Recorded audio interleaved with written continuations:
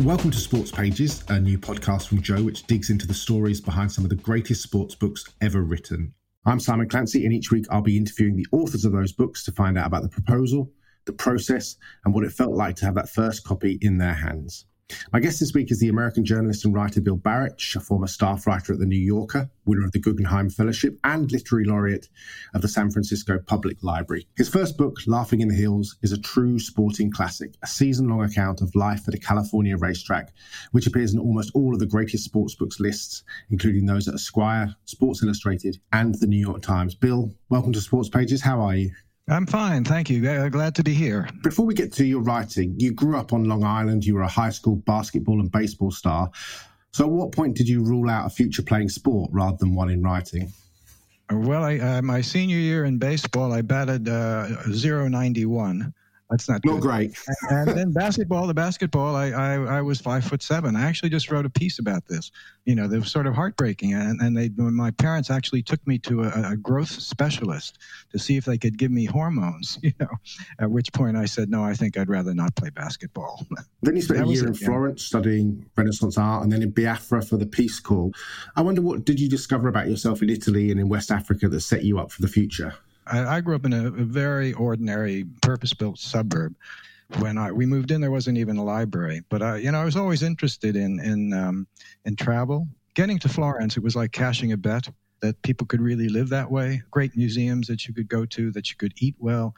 The wine was fine. It was a whole new way of being. And like a lot of American writers, particularly post-World War II, and a lot of the guys who had been in the Army stayed on. It was romantic, and I fell for it. And the experience of being in Nigeria during the Biafran War was the absolute opposite of that. It was to see that there were forces at work in the world that were so destructive that they're almost impossible to resist. So those are kind of the two sides of existence for me.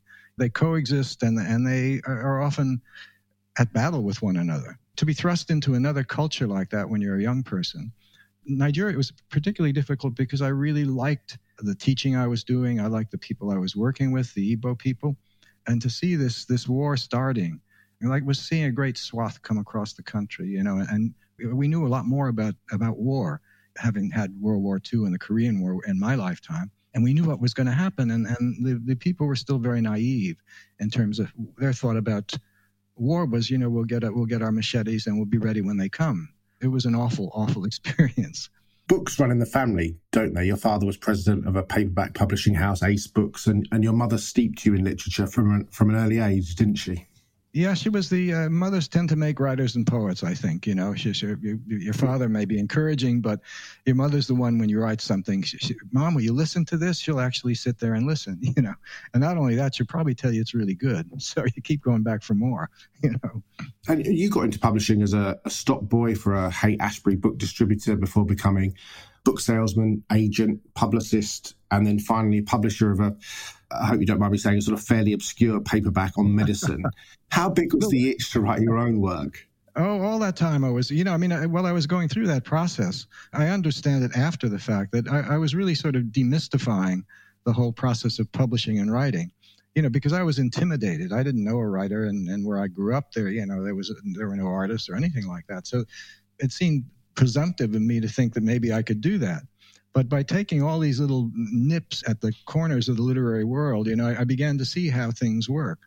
And I was writing away, and I finished the first novel, which, like most, was autobiographical. It was set in Nigeria. No interest on the part of publishers, but on the basis of that, I was able to get an agent. She said, I think you can write, and I'd like to take you on. So that was very encouraging. And that was when I said, well, it's time. I have to be serious. I'm going to quit all these jobs that I take for a year or two and move out to the country and live cheaply and really try to get a book in print. You had 5 rejected novels. I wonder, can you remember the titles, even this far forward? I can remember. Yes, I can remember. Well, that was the part. You see, getting an agent, I was so naive. I thought, well, I have an agent in New York, and she thinks I can write. So it'll only take me a year. I'll write the next novel. I'm sure that will sell. But it didn't sell. The only thing I give my credit for was sort of hard work. I mean, it was not thrown by the rejection. And I knew a lot of people who were writing who were, frankly, more talented, but they couldn't take it, the difficulties that kind of life entails. my problem, I know in retrospect, that I would get caught up in imagining and playing with words, and you kind of fall in love with your own brilliance, and that's a really dangerous thing. It's like Samuel Johnson, you got to kill your darlings, I had too many darlings, and I really wasn't aware enough of readers. But I kept on, and I wrote another one that was about an ecological disaster, a chemical company and a guy who had been an activist who rolls over and does PR, and then everything goes wrong, which is not a book that most publishers are going to be interested in. So the long and short of it, after all those rejections and living in this, we were living in the wine country of California in a trailer that I thought we'd only be there for a year. Now this is 4 years into it, and we're broke, and we'd had a lot of bad luck. But anyway, the light went off and the bulb went off in my head, and I thought, well, all these editors keep saying, oh, we really like your writing, and I can't wait to see the next book. And I thought, well, if they like the writing, maybe you ought to try a book of nonfiction, because then I won't have to make up the story. The story will be given to me. So that was the genesis of Laughing in the Hills. That decision to shift to nonfiction essentially changed your life, didn't it? Oh, it did. Yeah. I mean, and it was very, very useful.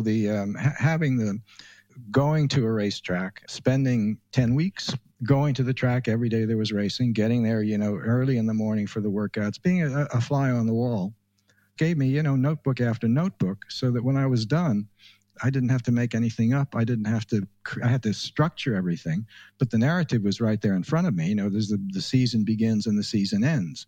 So it really reeled in my tendency to fall for my own brilliance. And I had to deal with it. I couldn't make anything up. It's important, I think, to set the stage for the book. You had sort of no money, really, no job. You'd written these 5 novels, all of which had been rejected. Your wife had suffered 2 miscarriages and then had surgery for what was thought to be a brain tumour. And then tragically, your mother and your mother-in-law had died of cancer within a matter of weeks. And you were just about surviving in a rented mobile home, sort of 70 miles north of San Francisco, feeling, as you say, knee-deep in ruin.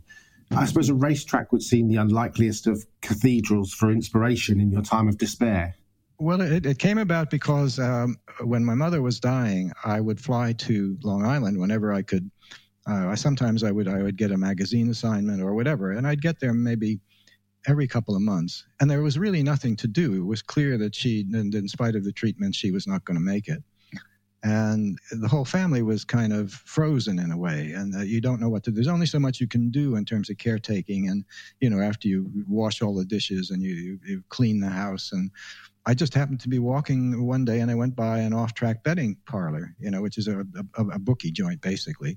And I thought, well, I'm just going to stop in. I had a sort of a vague interest in racing because I grew up near Roosevelt Raceway, the old harness track, and we used to sneak in there when we were high school kids. So I thought I'll just go in there, and I made a $2 bet on something, and came home, and they showed the replay of the races on TV at after the card had ended, say 5:30 or 6 in the evening.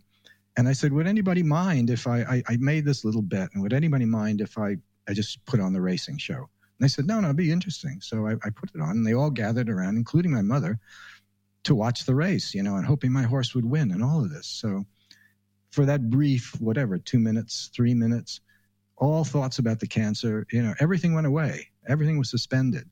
And we were all kind of just united in this meditative space, really. So when I went for my walk the next day, I think the horse lost. But my father said, will you put a bet down for me? And my brother said, how about one for me? And my mother said, and she had hated gambling and really read me the riot act when she found out I was sneaking into the Roosevelt Raceway. She said, would you put down a bet for me? So that became the routine. Whenever I was home, we'd do that. And it became a nice little ritual and allowed us to forget. And as I say in the book, it was like a little spark of life in the midst of the cancer. You're right. My father, a lavish spender, bet every race, doubles, triple, and exactas, overextended and incautious, whilst my brother played the hunches, dark horses from his dreams, obliterator, 20 on the nose. Yeah. My mother would lean forward in her chair, her big reading glasses dwarfing her eyes, making them look childlike, and act excited if a horse was in contention. She had a funny way of exaggerating her response, pressing a fist to her sternum. I thought she heard in the announcer's call a little pulse of life at the heart of the cancer. Very much a sort of family affair, a kind of very critical point of your family's life, wasn't it? It was, yeah. And it was a way to be together. You're together all the time, but you're not wanting to deal with the cancer. So the fact that you're all there and it takes you outside of, the overriding trouble it was a kind of a gift. So when I got back to California after my mother had died, I came back for the funeral, and I was thinking about this book of nonfiction. I was also reading Renaissance philosophy.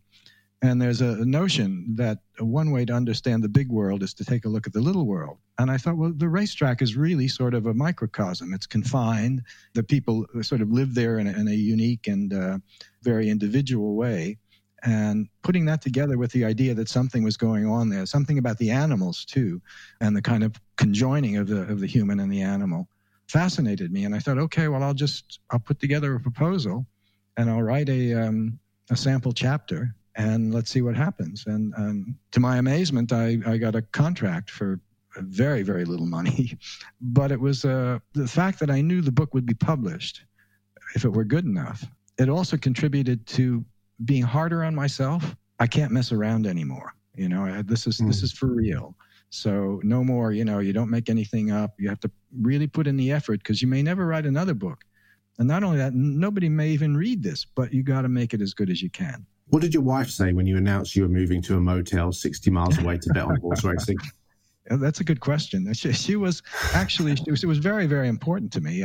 We had a long marriage, but she was tremendously supportive, and it meant a lot to me. She had just had her surgery when we moved, so we were pretty brave, looking back. It was isolated. It was on a 14-acre estate. We didn't know anybody in town. I think she was a little shocked when she saw that I'd rented a trailer.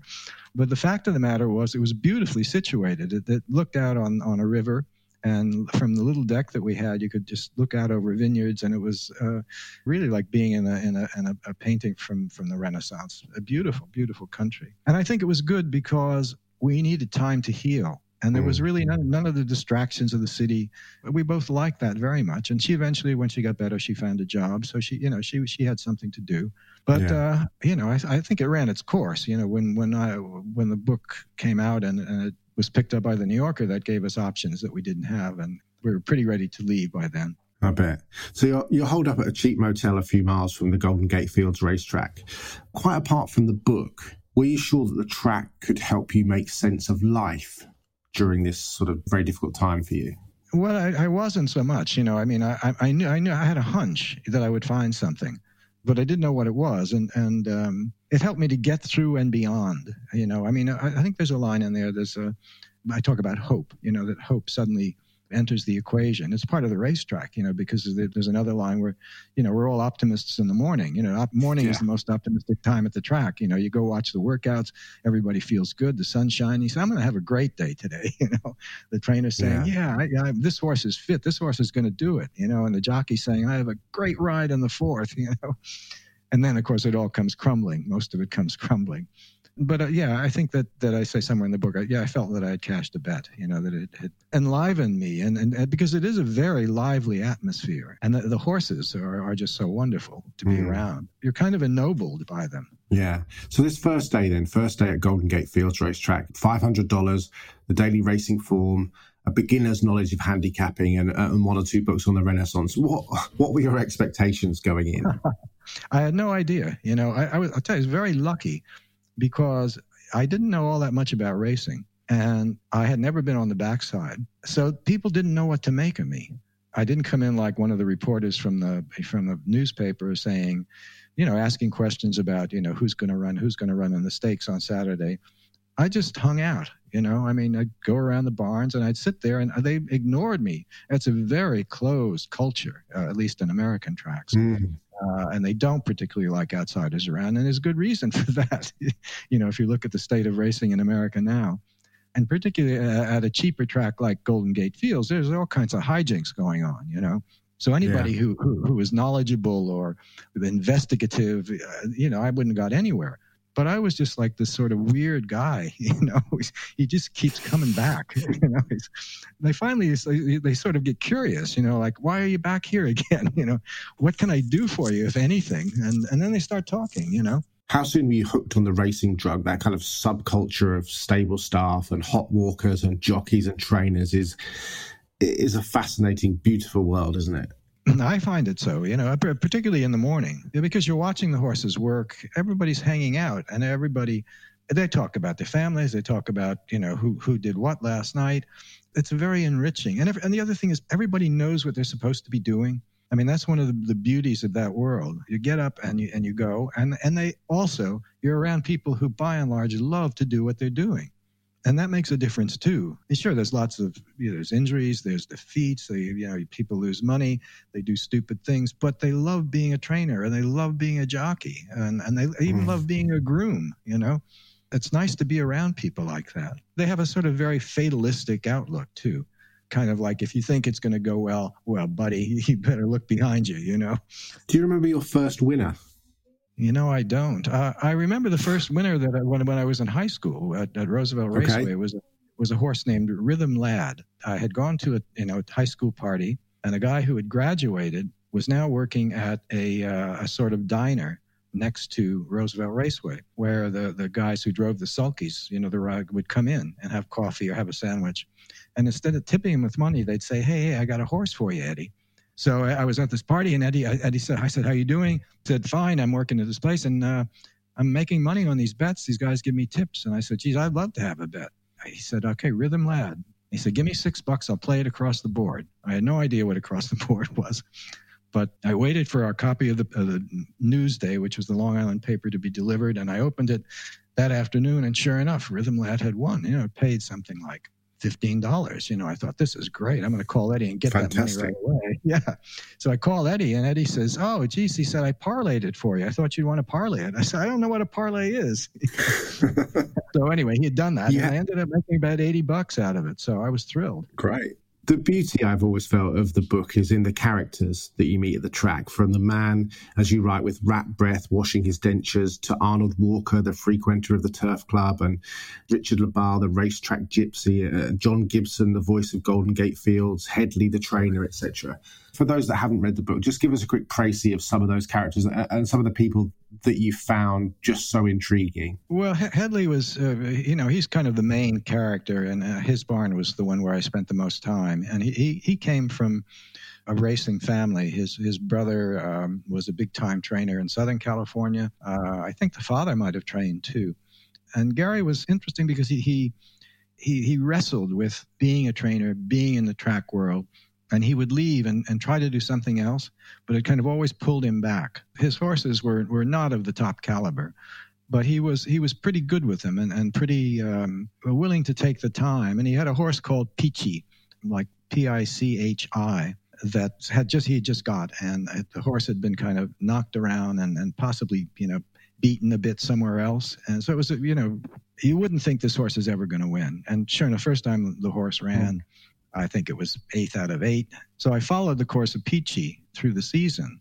And it truly was thrilling because Pichi finally won a race. They found, a race that was where the caliber of the opposition was so low that she was able to do it. And Headley had a wonderful groom who was really like a guy off the Bo Twin, his name was. He was like a guy. I said I'd seen his face before in Dorothea Lange photos. He looks like he blew in from the Dust Bowl. And that's all he ever did, was to be a groom. He knew nothing else. He dreamed of being a trainer, and he would call himself Headley's assistant trainer, but he could never get it together to do the paperwork to actually become a full trainer. And he wouldn't have had the personality, to schmooze with owners and all of that. Yeah. But he was brilliant at taking care of horses. They all had good stories if you could pry it out of them, People don't realize how much. When you get people going, they're going to tell you. Sometimes you say, please don't tell me that. I don't want to hear any more. So you end up with an awful lot of material once you get their trust. And I was going to say, trust is hugely important, isn't it? But especially in that field. And I just wondered when you felt like you'd stopped feeling like an outsider. Oh, I don't think I ever did. Oh, really? No, I don't think so. I don't ever remember turning up at somebody's barn and somebody saying, "Hi, Bill," They were friendly enough, but I wouldn't socialize with them afterwards. No, I would say I was more tolerated than embraced, but they all went and bought the book. So okay, that's good. People never before seen in the bookstores of Berkeley were suddenly coming in and asking for the book. They don't read books, So most often when you do the kind of work when I'm writing nonfiction, people understand, that, it's going to be a book and it's going to be in the bookstore. But I don't think for 9 out of 10 people there, it really computed that anything was going to happen, that it would actually come out and it was going to be between covers and you could buy it in a bookstore. Because there's not a culture that's particularly literate, You touched on it briefly earlier, but you found something very special in the horses themselves. These kind of beautiful beasts that were there that everybody came to see every day. There's something special about a racehorse, a racehorse in motion, isn't there? Oh, there is, absolutely. There's being around. I think there's a point toward the end of the book when I'm trying to come to terms with the whole experience. And I say something like that, we were starved for contact with our animal other, meaning, in the kind of lives we live, that I live in Dublin, people have dogs, but it's that sort of magnified at the track. You're dealing with bigger, superior animals, and you just feel privileged to be around them. They're intelligent, and not all intelligent. And the kind of bonds that form between the trainer, the jockey, and the horse and the groom, everybody feels good about it, because this creature has deigned to allow you to work with it, to participate in its life, Yeah. You use the words chaos and order quite a lot, and nowhere more so are the words chaos and order so apt than at the racetrack, aren't they? Oh, I'd say so, yeah. Everything appears to be orderly, You watch the horses come out of the paddock, and they're at the end of there's number 1, there's number 2, there's number 3. Then they get in the gate, and God, anything can happen. Yeah, that's probably a good metaphor for life. We all like to think, isn't life orderly? Yeah. This is great. And underneath it, there's this seething, horrible things. There's a virus suddenly. It's chaos. Yeah. Were you going back to the motel every night to write, or did you wait until the season was over and then start to put things down? I don't like to carry a notebook, and sit there and write down when people are talking, unless it's somebody who's in a position of authority who might be upset if I didn't have that, to show that I was being a responsible performer, like the track officials, people like that. But no, I would never write anything. I'd go immediately, if I was at the track and I had an interesting conversation, I'd just duck into the grandstand and write everything right away from memory. And the same thing at the end of the day, you go back to the motel, sort through, I should make a note of that, and I'd write it from memory and the dialogue from memory. But if you're paying attention, it's like making a documentary film. You wander around for the day and say 7 out of the 10 exchanges you have are worthless, but 3, you get a nice piece of footage, Yeah. So you get back to the motel and you start, that's okay, let's write that one down because that's going to go in. Yeah. And when did you feel like you had something special with regards to the book? When did you think, okay, the material I'm gathering here, the people I'm meeting, the experiences I'm having, if I can nail this could be really, really good? When the season, when the 10 weeks were up, I knew I had a lot of material and I knew that it was really good. And like you say, they're wonderful characters. There were things that I worried about, like the story of Peachy, because it seems like a cliche, this injured horse, who's had a hard time, goes to a trainer who's maybe not the best in the business and then finally wins a race and everybody cheers. I thought that's too corny. But I put it in anyway. And when I'd meet people, they'd say, God, the story about Peachy was wonderful. The only problem I had was I got home, put my notes in order, and I said, okay, I'm going to start writing. Sure enough, I started making stuff up, And I remember I wrote 2 or 3 days of work, and I just had to take myself in hand and say, you can't do that. You're going to blow it if you start doing that again. You have to sit there, tell it as it happened. Why not say what happened, which is a great line. You returned home, I read, with $450 of your original $500. That's pretty amazing going for somebody who spent 10 weeks at a racetrack. Yeah. Well, I'm a very cautious, because I never had any money. Yeah, no, people would be surprised that, I still get, when I have when I bet the races here, I'm still in better shape now than I was then. But I am still terribly cautious. But I think if you've been poor for 4 or 5 years, you never get over it. You think sooner or later they're going to pull the rug. They're going to cancel that check. It's not going to get here. But I tell people I've been incautious with my life. I tend to make very bold moves without too much worry. I'm not very brave at the betting window. You said you obviously went after the season was over, you had 10 weeks of material. How long did it take you to write it? And did you go back home to write it, or did you stay on in the motel and do it? No, I was back at the trailer. It was a year, but that's all I did. I worked every day, Sundays included. and I worked long days because I was hard. I mean, to do justice to the material. But there comes a point when you're writing any book when it just clicks and you think, okay, it's going to be all right. And you lose some of the anxiety, and the writing is never easy, but it becomes easier because you know what fits and what doesn't. When did that moment come? About a year, probably halfway through the book. And in terms of the first time you showed somebody, the first time somebody read something and the first sort of feedback that you got for it, when did that happen and what was the reaction? I was supposed to get like another bit of the advance after I completed half the book. And I sent it to my editor. This was the days when you actually packed up the manuscript and mailed it to New York. And I didn't hear anything from her for 6 weeks. And I was too scared to call her up. And I just fell into a deep depression. You were hard pressed to, I'd been heading for the Valley Bar, at 3 p.m, and saying, this is not good, this is not good. And then finally I got a letter from her, not even a phone call. And she was absolutely thrilled. She said, what do you want to write next? The New York phone book? We'll take anything. So I thought, wow, that's pretty good. None of this, this has to be changed and that has to be changed. And so that, then I felt a bit more confident. My goal was just to actually make it good enough to see it into print. And I thought, that's great because that was always my goal, to just get at least one book into print. We talked about life-changing moments, the shift to nonfiction, the letter from your agent. The third, I suppose, was when the editor of The New Yorker, William Shawn, telephoned you at home to buy the first serial rights. Can you remember that phone call? What was that like? What happened? I can give me a sort of I remember it very well. Well, the book has gone back to the publisher and to my agent, and she had an assistant who dealt with periodicals, who read it and thought, well, this is the sort of thing that the New Yorker runs pieces like this. So she sent it over there with really no hope, because they hardly ever took anything from outside the shop. It's all by staff writers. And it was read, from the bottom editor up, and it finally had landed on Shawn's desk, William Shawn's desk. And Shawn then read the book and called me in the trailer. I had my waders on and my fishing rod in my hand. I was on my way to the river, and my wife answered the phone, and she said, it's Mr. William Shawn of The New Yorker. And it was great. So I got on, and here I am talking to Shawn in my waders, And if you've been rejected for years and years, suddenly I'm on the other side of the world, and this guy is praising my writing and telling me how much he thinks of it. And then my agent said that they were going to pay me $2,500. And I thought, that's good. I mean, that's more than I ever made. It's about as much as I'm making on the book for the advance. And then Shawn said, well, we're going to run it in 2 parts, and we'll pay you a minimum of $25,000. And I said, could you say that again?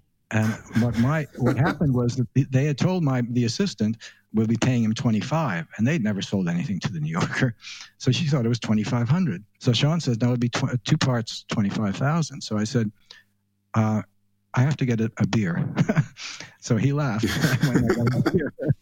He said, I'd have one with you, but he actually didn't drink. That was phenomenal, I mean, really, it was just, if you told me it as a story, I wouldn't believe it, It was... Your whole story would be hard to believe, if you take it from right back to the beginning in terms of all the things that were going on in your life before you wrote the book, to the point where William Shawn phones up and offers you $25,000 for the rights to the serialization. It's almost like a film script in itself. Yeah. A lot of people tried to make it, but a lot of people.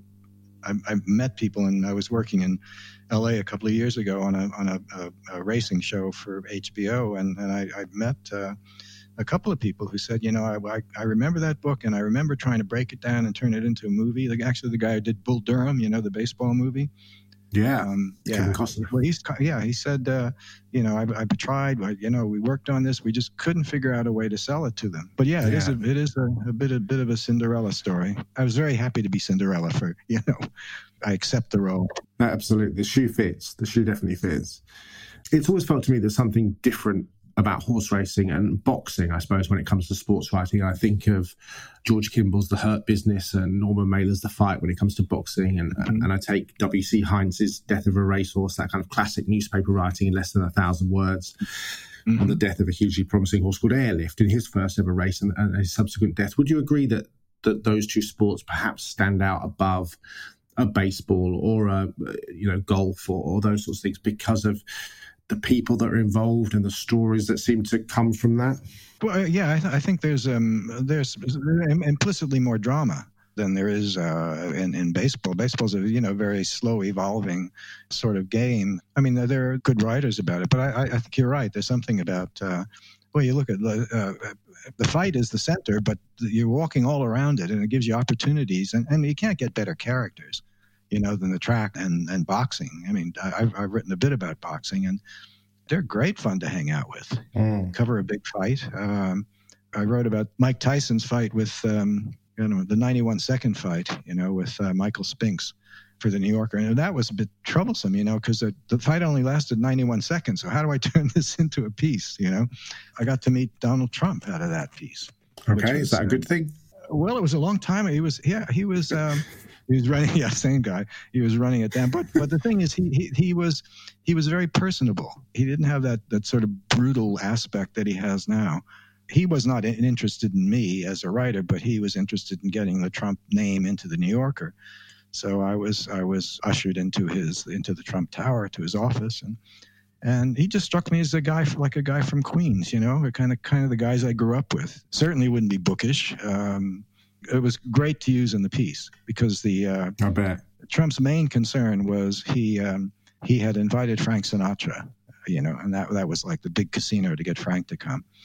And I remember this fight was on, it was probably it was on ESPN. And I had just happened to be down in the, where they were setting up the ring. And the ESPN guys were doing their camera checks. And Trump walked in and walked over to a chair right near the ring. And he's looking, and he says to the guys, "You're going to have to lower the ring." And they look at me. So it's all put up, we got the angle set up. So you're going to have to lower it, Trump says. And the guy said, why do I have to do that? He says, because Frank's not going to be able to see. He's too small. He won't be able to see. The sight lines are not good. Lower the ring. So they lowered the ring, and Sinatra, of course, didn't come. Of course. That's a significantly better story than what happened in the 91 seconds in that fight. Yeah. Well, I've never seen a boxer as scared as Michael Spinks. Tyson was a different animal, wasn't he? Certainly in the early part of his career. Yeah. At the end of the book, you write, "I had another bourbon and thought how thoroughbreds take us away. When I was in touch with them, I felt every neuron in my body transforming me into a long synapse, a bit of energy blowing apart, all connections are tenuous. I knew what was happening then. I was letting go of sadness, letting go of my mother, living and dying, winning and losing. I sat on the stool, suddenly permeated by all the emotions I'd been blocking out. Nothing abides, no cause for alarm." Did racing and the racetrack save you? It opened a door. It put me back in touch with a lot of emotions. One of the things that can happen when you go through the sort of trauma that we went through, where it gets so you don't want to pick up the phone when it rings because you're afraid, it's going to be somebody else that's just been diagnosed, something else bad happened, and there was never a phone call where something good happened, until Sean. And you can kind of freeze up, and I think I did. I felt that I was just... and I eventually had developed, some minor chronic things myself, which are all sort of stress related. But there came that moment when there is more to life. There is hope. There is a way out of the tunnel.